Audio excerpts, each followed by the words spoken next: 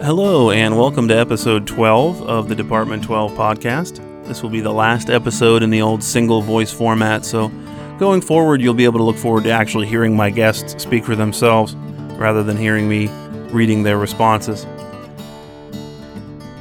For our last single voice interview, I interviewed Andrew Neighbor, Dr. Andrew Neighbor, about his dissertation, which was on the subject of retesting.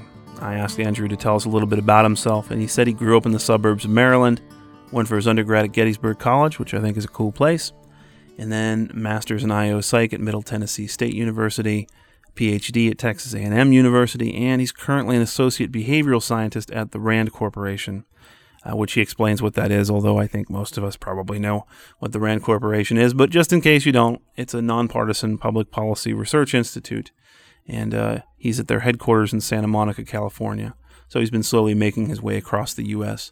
from coast to coast.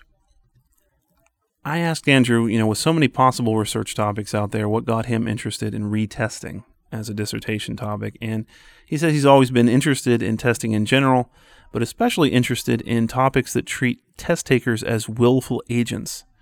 So, for example, test taker reactions are often an afterthought for researchers and practitioners alike, but applicants will drop out of a selection process if they think that test is unfair. Very true.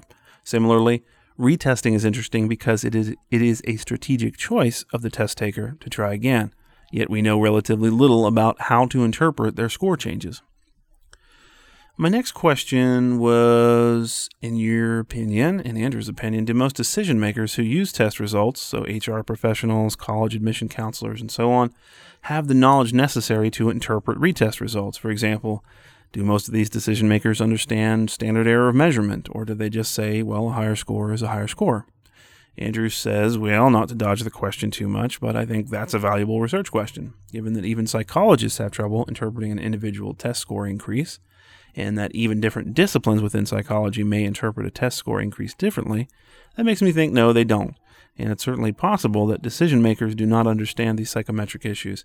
It is very difficult to interpret an individual score change because there may be so many influences that could affect any single test taker, and they are seldom reported by test takers.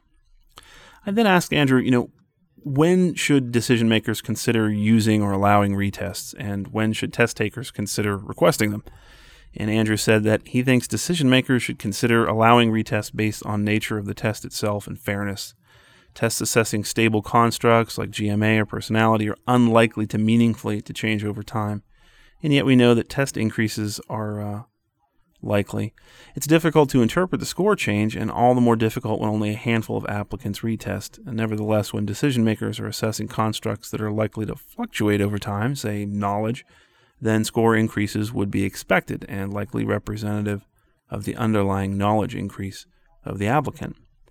Test takers should probably always exploit an opportunity to retest if it's given. And he says, I'm not sure if it would be advantageous to request a retest if that option is not overtly stated, because it prompts the test taker to come up with some reason why their initial score was unrepresentative of their performance.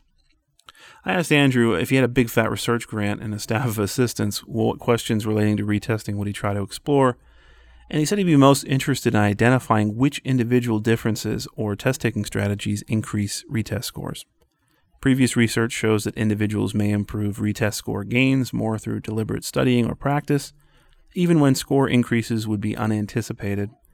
For example, for general mental ability test. If all test takers may learn these strategies, this might level the playing field and reduce the need for retesting. So this is similar to providing interview questions to all individuals ahead of time to reduce adverse impact against disadvantaged applicants. And as always, I asked Andrew to close things out by telling us a little something about his personal life. He says he's a pretty big nerd, although he may actually guess that just from looking at him. And his first IO job was actually an internal training and development internship at Games Workshop, which is a company that makes tabletop games and miniatures. So a hobby of his is painting fantasy and sci-fi miniatures. I find it very relaxing and meditative. And hopefully the Stranger Things miniseries didn't freak you out too much, Andrew. I will post Andrew's contact information. And as always, thanks for listening, and I'll talk to you next time.